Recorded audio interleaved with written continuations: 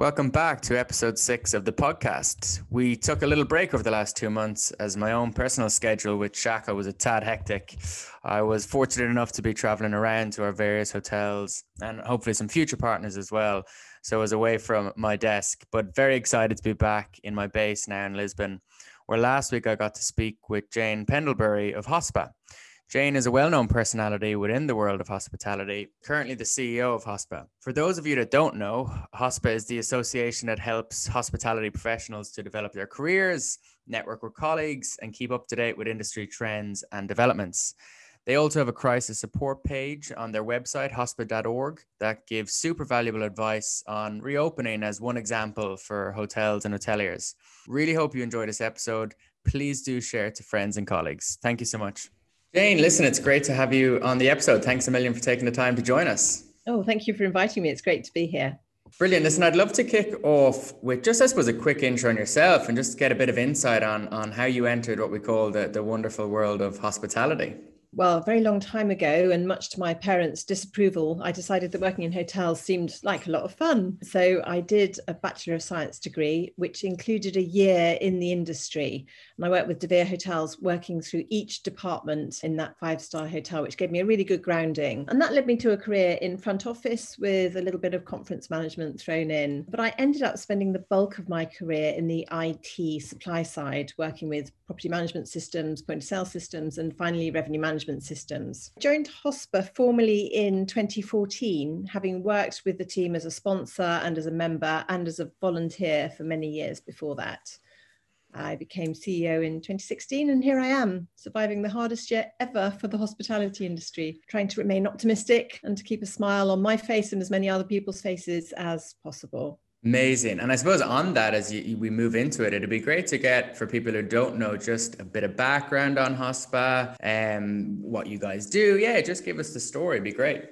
Yeah, sure. So Hospa is the Hospitality Professionals Association. We are a UK-based organisation and not-for-profit. We help senior people within the industry network, share best practice and knowledge. We've been around for a very long time now, over 50 years, starting life as the British Association of Hospitality Accountants. But we've now expanded beyond that, and our typical members are owners and directors of any hospitality businesses, usually with some element of commercial responsibility. So they tend to be finance, revenue management people, technology, and we have a relationship with the HMA, the Hotel Marketing Association, so marketing people as well. We have a whole division dedicated to professional development, offering education in revenue management, finance and asset management. And the learners tend to be up and coming leaders already working within hospitality. And we have a website, obviously, which has lots of resources on it. And we run events, webinars, and masterclasses throughout the year, culminating in an annual conference, which is usually a large event packed with delegates. Last year it was a hybrid edition and mostly online, although we did manage to get some people live in the room. Amazing. And would it be right in saying that if you are kind of, as you say, a younger up and coming professional, that maybe the general manager, the hotel manager would use Hospa to kind of upskill future leaders? Is that how it sometimes works? Yes, absolutely. So you tend to find, I think, the average person working in hospitality isn't necessarily an academic person who wants to sit and study for hours, and they're much more practical and hands-on. So we do our courses with that in mind, and everything that we do has got hospitality bias. So we'll do a finance course, but it's not all about nuts and bolts and widgets. It's more about bed nights and ingredients and that sort of thing, but very, very practical courses to help people progress through their careers. Brilliant. So I think that's one thing that the hospitality industry can definitely do in order to keep and retain staff, because we all know it's such a difficult thing in hospitality. So I assume that's a real benefit of being a member of Hospa. Absolutely. Yes. Super. And you did mention the word, or we mentioned it before we started, but the word COVID, which none of us can get away from. Would be great to hear, from the beginning of March, how it affected your organization, your members, and how you all grew through it, and how you've ended up helping lots of your members since March.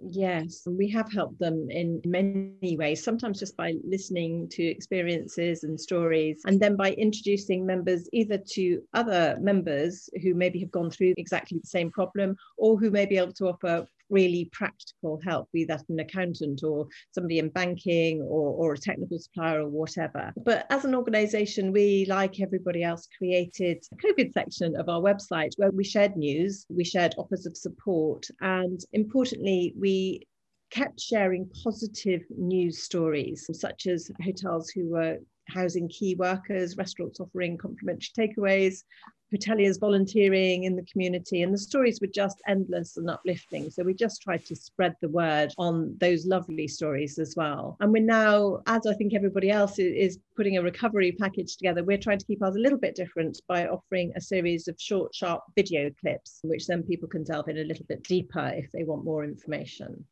Perfect. And are those videos, I assume, is it something that people have to be members and then they have a dashboard they can log in, or how does it work from a membership perspective? With the recovery package, we're actually not restricting that just to members. The membership currently is a paid for model, and it just seems so cruel to charge for information which is going to help our whole industry recover. And because we do want the industry to recover, and that's what we're all about, they are not behind any password or anything. They are just available on our website. It's new, there's not a lot there, but it's growing day by day with more and more information coming on, so worth taking a look at.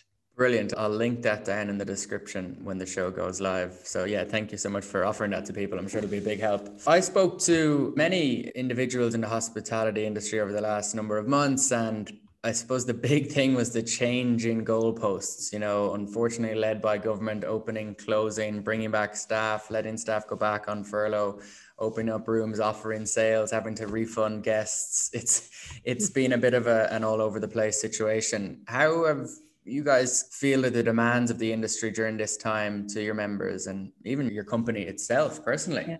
Yeah, no, it is really hard, but I wouldn't be in government for anything at the moment. And I think we mustn't lose sight and be grateful, continue to be grateful for the support that we have received, because we have been recognised. And I think mainly that's, well, not mainly, but a lot of that is due to Kate Nichols of UK Hospitality, who I know you know, and I think you've had on your podcast before. But it does make me sad that all the effort that went into making premises COVID secure last summer was just not really recognised. And if you can open a shop which isn't going to be cleaning everything everyone touches all the time, then you should be able to open a hospitality business.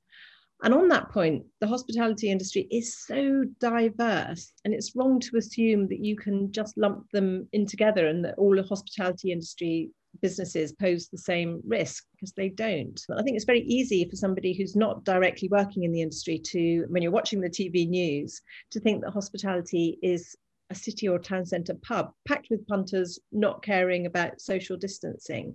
Obviously, those of us within the industry know that it's so much wider than that, and you can't group that pub alongside fine dining or cafes with stringent cleaning processes or hotels. It's just madness to have this one category of hospitality. And I think that's where this campaign, I hope you've heard about it, to get a minister for hospitality will be brilliant, because they will be able to share that information more widely. But the other bit of good news is at least now we have some dates to work towards, and we have our fingers firmly crossed. We have a budget here in the UK next week, and we are looking for further support just to tide over these businesses which are viable but just aren't able to thrive at the moment, and just to take them over a little bit further so that they can start to generate some revenue again is really important. So many valid points in that, and I think not painting everyone with the same brush is so true. And you mentioned Kate, and she referred to some stats where really hospitality was at such a tiny percentage of the transmission rates because they were so great, and you felt so safe going into lots of the restaurants, especially with the Eat Out to Help Out scheme, which I thought was fantastic. I discovered half of Fulham and Parsons Green, which I don't usually eat out, but I did it that month, and yeah, it was a shame that they weren't recognized. But let's stay positive. As you say, there's dates ahead, and Hospa has the videos online to help people plan for that. So as I said, I'll definitely link that below. You're obviously, Jane, at the heart of hospitality, and you're speaking to so many individuals. Is there any kind of common theme that you're hearing, questions, concerns, and ways then that you can offer assistance? Yeah, well, I'm hearing frustration, despair, fear, the horror of losing high-performing team members through redundancy, the horror of losing people's lifelong businesses. Cash flow is a massive problem. social distancing restrictions, and the list just goes on and on. And with regard to help, as I said, the hopes are pinned on next week's budget just for financial support. And then hopefully from the cautious opening of hospitality from April onwards, a surge in business. That will really be the biggest help that everybody needs. Of course, the vaccine to enable that to happen, and also for all of us working in it as well. I think that there is some hope, but the struggles have been like nothing before that I've ever experienced. People have said to me about working at Hosper and how awful it would be. It is. And it can be really difficult working here, but it's also really rewarding because people in hospitality are so positive, are so optimistic. And whilst there have been some heartbreaking phone calls that I've taken, people are looking to the future and willing the industry back in full flow really, really soon. Yeah, it's a good point. And I think we've seen, I don't know if you've recently seen over the last couple of days, the upshoot in bookings across the nation since the announcement. I have a colleague who runs a technology company in Silicon Valley. They have about 400 employees, and they did a kind of a quiz last May, just asking questions about how they can improve their operations as a business. And one of the questions was what percentage of individuals wanted to work from home? And this was in May 2020, and it was 91% wanted to stick to remote working. They did the same question last month and 87% wanted to go back to the office. So you just saw out of 400 people, complete switch from working from home to then wanting to get back around people. And I'm so pro that people will want to get back traveling. They'll want to go back to hotels. They'll want to go out to restaurants. You know, we're humans at the end of the day, and we strive for personal relationships. So I think people should definitely stay positive because even ourselves, you know, we're here in Amsterdam as we speak, and we're looking at office space because we want the team to be back together and people to be around each other. So I'm glad to see the change in tune. And I don't know if you're seeing similar sentiment among people that you speak with. Definitely, yes, both in my professional life and in my personal life. There is a lot of optimism, and the novelty has completely worn off now. The novelty of working at home was great for some, not so good for others. But I think we are all desperate now just to go out there and see people. But I think there will be a slight, I mean, obviously, if you're working in a hotel or a restaurant, there's not a lot of options for working at home unless you're in a desk-based job. But I think that there will be a bit of a shift in patterns of people working from home as well. There will be more of that where their job allows it to, but I don't think anybody wants to be stuck at home within their four walls with the family that they live with just forever. It's not good for the soul. No, and we mentioned about London being a bit desolate at the moment, but walking through it was nice. But I think it'll be bustling again pretty soon. And I suppose it's a question that is asked by a lot of people. Do you think that hospitality, that London, for example, is a major city, do you think it's gone past this stage that it'll ever return to normal? Or what do you think it'll look like, major cities and hospitality, when COVID's completely behind us? I don't think it will change massively. As you rightly said, hospitality is a people business, and it is really all about that mixing of people, and we throw in some great beds and some food and some drinks just to make it more enjoyable. That element of it won't change at all. I think recovery will take longer in some areas than others. So people, city workers who have worked from home for the last year, probably will continue to have a mix of working from home and going to the office, I imagine. And so recovery will take longer for those city cafes, if indeed they can recover, if they're still there even. And a London hotel relying on international business travellers will take a lot longer to recover than a country pub, for instance, which I think, you know, as soon as their doors open, they'll be having to turn people away because there'll be too many people trying to get in. So people will recover, businesses will recover at a different pace. But I think we will get back to something not too dissimilar to what we were seeing in 2019. Maybe meetings and events might change. I think the global acceptance of video calls has taken a big step. So there might not be so many business people just traveling from one country to the next for a business meeting. But again, there's nothing like a good face-to-face meeting to get business done. So I don't think it'll stop completely. I just think that there might be more of a shift there. Yeah, no, listen, great points. I'm of the belief that, you know, shaking someone's hand and having a drink with them or a coffee or lunch, you can't beat that personal relationship. Maybe it's just the Irish in me though. I don't think so. Yeah. that little bit of small talk that you have when you're, you know, queuing for the coffee or whatever, you just don't get that on the video calls. And I think that helps you just get to know the person that you're working with so much better, so much more quickly. Absolutely. Listen, before we go into the quick fire round, I just wanted to give you a minute or so to just explain again, just a couple of points if someone's listening and they're looking at Hospa, why they should join, the benefits they might get, and how they might be able to reach out to you and say hello and ask some questions. Yeah, absolutely. So as I say, we are a UK-based organisation, although we do have a lot of international learners on our professional development courses. And we have international members who just want to keep in touch with the UK, whether that's because they are British themselves or because they think the British hospitality is one to look up to, which is great. And it's very much about meeting, networking, talking to people. Call the office here with the most random requests. Sometimes I can answer them straight away. Other times I think, well, I haven't got a clue, but I know somebody who will know the answer to that or will be able to offer you advice on that. Whether that's another hotelier or restaurateur, or whether it is one of our sponsors who are experts in either, whatever it might be, whether it's technology. There was one story during the start of the pandemic where one of our members was really struggling with his bank and getting his loans and convincing the person he was dealing with that he was a viable business. So I was able to put him in touch with somebody that was able to offer him really good advice on how to approach his bank. And that's just one example of, 1,000 over the last year, where we've just helped put people back on the path to recovery through introducing them to other people.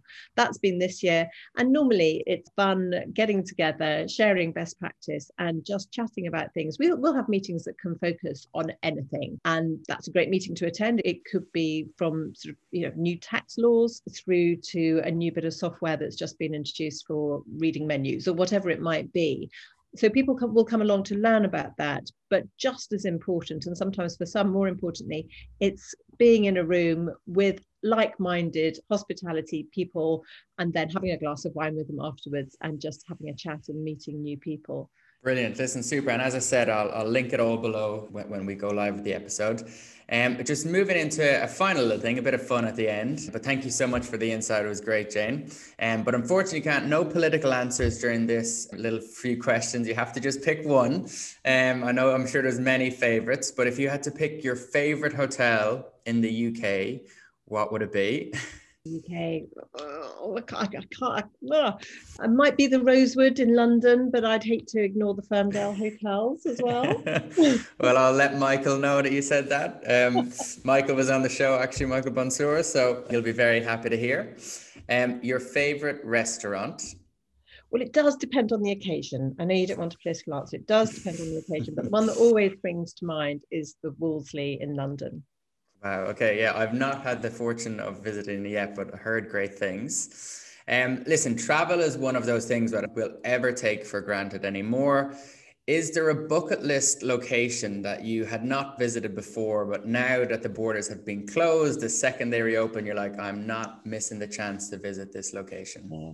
I was lucky. I took a break in my career a few years back and went traveling. So I've done an awful lot of things that I never really thought I would do, from through Russia through to Trans-Siberian Express and then your usual routes and back up through Africa. But I never reached South America. So that's one that's sort of been on my list for a little while, that I need to go and have a look at what's going on there as well. Amazing. Well, when you go, let me know, because I know Rafi from Selena. Selena is a gorgeous hotel brand and chain all through South America. Amazing properties. So funnily enough, when I did do that big travel, wherever I went, I met an Irish person. There was always an Irish person, the most remote jungle bar or desert bar. I would always be an Irish person to talk to. Yeah, I don't know how we do it, but we're everywhere. And there's usually a little Irish pub if you want to go in and get a bit of grub and a pint. Exactly. I'm sure you've come across some amazing people in hospitality. There might be one who stands out, who's been a big help to you, or someone you admire or look up to, or someone you just like to mention. I'm not sure if you can think of anyone off the top of your head. Well, right now, and I know you've had her on, I mentioned her earlier, Kate Nichols from UK Hospitality. I was so delighted when she recently received her OBE, and never has one been more due, more receivable than hers is. She's done such amazing things. But there are some great hoteliers out there who I admire, and some people that have helped me along the way in my career as well. Too many to mention. Yeah, no, listen, Kate's amazing. She's done a stellar job for everyone. I think everyone backs her up with what she's been doing.